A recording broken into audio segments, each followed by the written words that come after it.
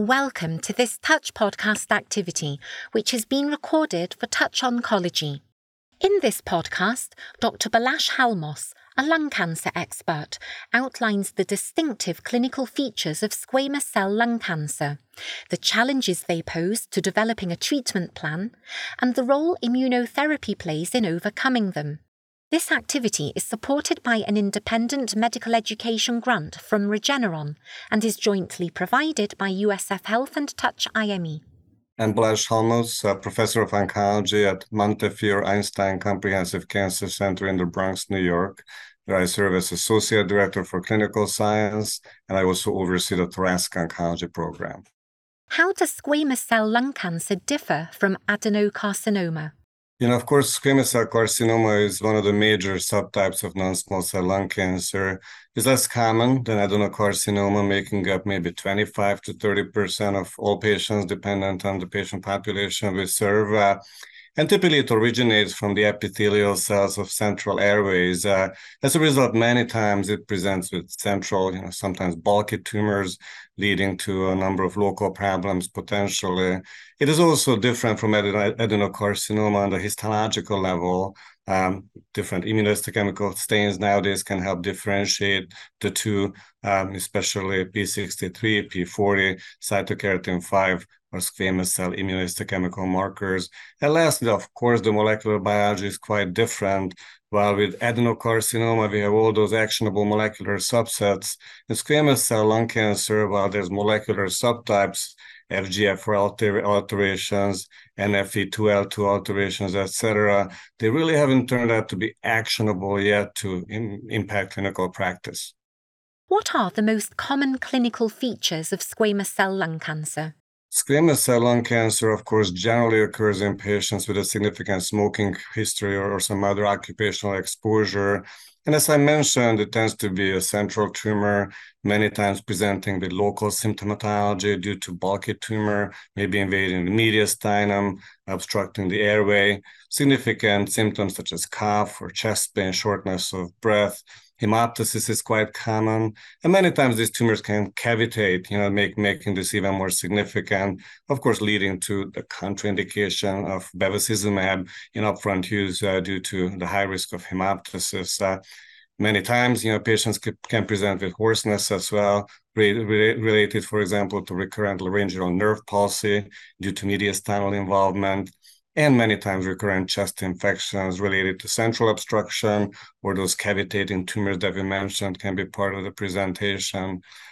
Also, hypercalcemia, so paraneoplastic syndrome, is very common in patients with squamous cell lung cancer related to PTH-RP production. How does the prognosis of squamous cell lung cancer differ from adenocarcinoma?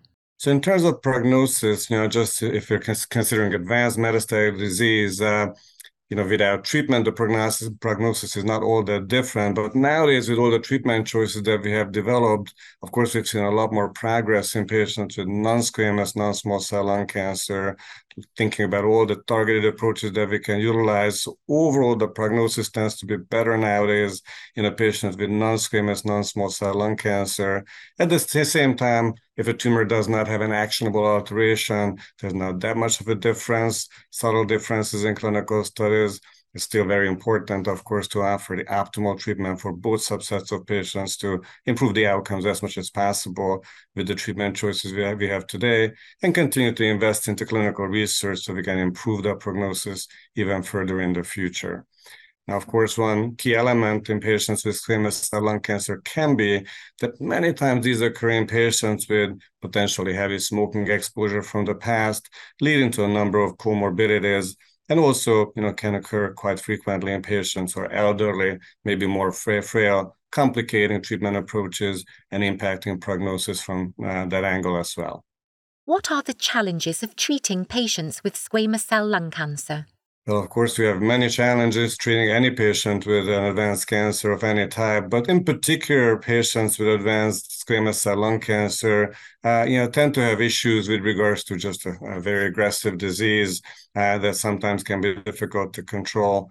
local or systemic complications of that disease. We spoke about infections, we spoke about bleeding, spoke about hypercalcemia, of course, significant weight loss, frailty can result from metastatic disease. But also there's an issue that if typically do not find actionable alterations in these patients as a result, our treatment armamentarium is a little bit more limited, more narrow, and puts even more impetus on making sure that whatever treatments we have be used optimally for improving outcomes of the patients that we face. And usually the clinical trial data that guides our treatment decisions is somewhat on the weaker side in patients with squamous cell lung cancer related to a number of different issues. Why is there a relative paucity of clinical trial data for squamous cell lung cancer compared with adenocarcinoma? There's a number of issues why we have less data in patients with squamous cell carcinoma of the lung. Number one, it's of course less common than non-squamous non-small cell lung cancer, lung adenocarcinoma specifically. Also, there's been just a lot less excitement about all these molecularly targeted choices that have provided sort of an embarrassment of riches of options in patients with lung adenocarcinoma, as well as a very large spectrum of clinical trials that have been completed or are ongoing. So there's just a narrower path in a way for a smaller number of patients. And also the patients we could recruit to these clinical studies many times have potential comorbid conditions or other issues, that might limit participation, such as poor performance status or potentially advanced age and frailty.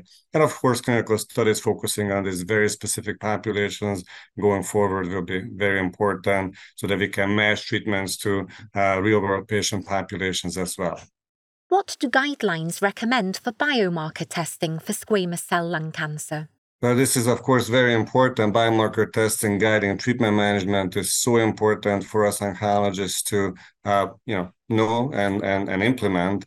And, in non-small cell lung cancer, this is a critical aspect of upfront management.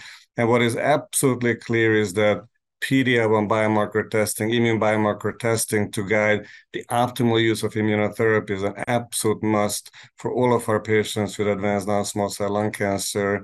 And now with all the information in the perioperative space and in the locally advanced non-small cell lung cancer space, in reality for all patients with a diagnosis of non-small cell lung cancer. So PD-L1 IHC testing, TPS score testing is an absolute must.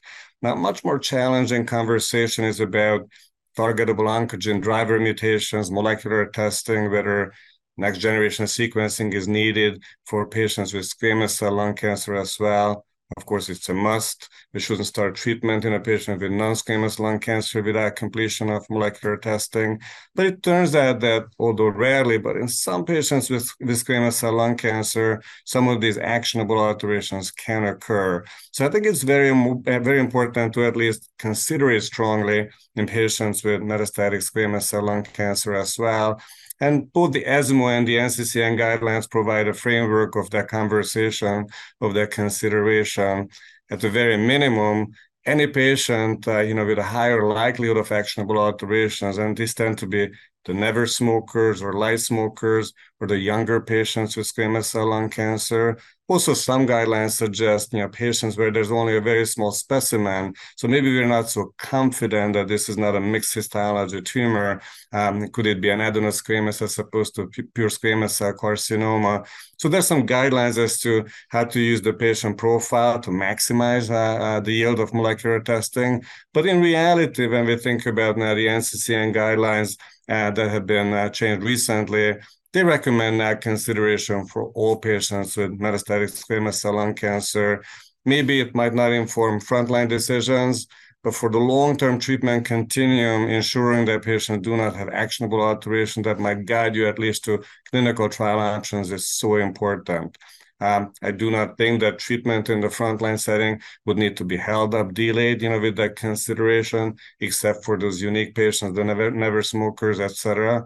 But it's very important, again, to seriously consider in today's day and age appropriate, testing for our patients on that level as well. And just to reiterate, certainly PD-L1 testing is an absolute must, and it really guides our frontline decisions in great detail.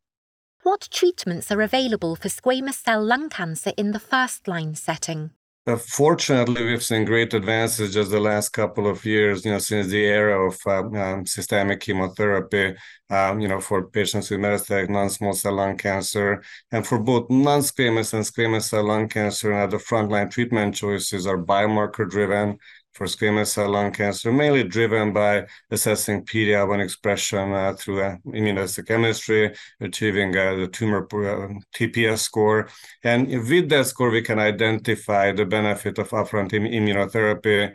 And with a TPS score more than 50%, now we have excellent clinical studies with 5-year outcomes to suggest that in those patients, generally speaking, single-agent immunotherapy, anti-PD-1 or anti-PD-L1 therapy can be quite efficacious. And certainly, for now, there's no clear-cut evidence as to any added benefit of chemotherapy to that, although as we might talk about it in a few minutes, certainly on an individual basis, nuancing of treatment decisions can be made as to where maybe adding chemotherapy can be helpful.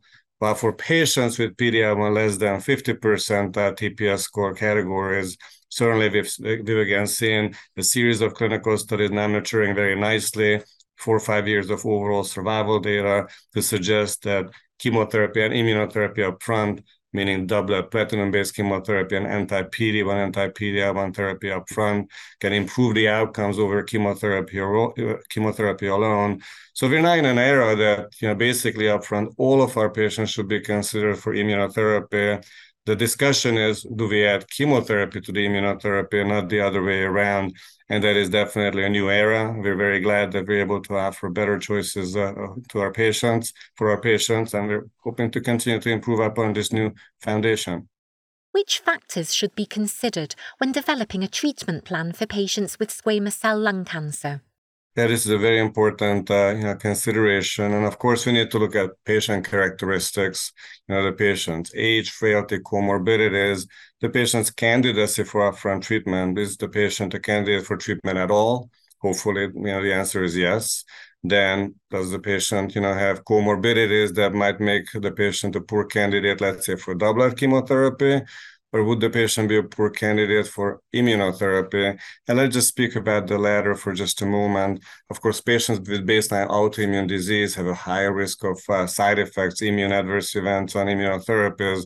So that's a very, very significant consideration. And we're gathering more and more data that, yes, indeed, some of those patients can safely receive immunotherapy, considering the severity of that autoimmune disease, the potential risk of a flare of it, and also strong collaboration with our colleagues, subspecialty colleagues managing that autoimmune disease is very important.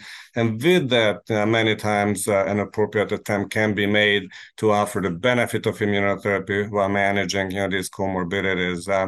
Of course, patient preferences, come into play as well. And then data-driven and guideline-driven incorporation of immunotherapy or chemoimmunotherapy approaches. And just to reiterate, of course, PD-L1 TPS score is our best guide.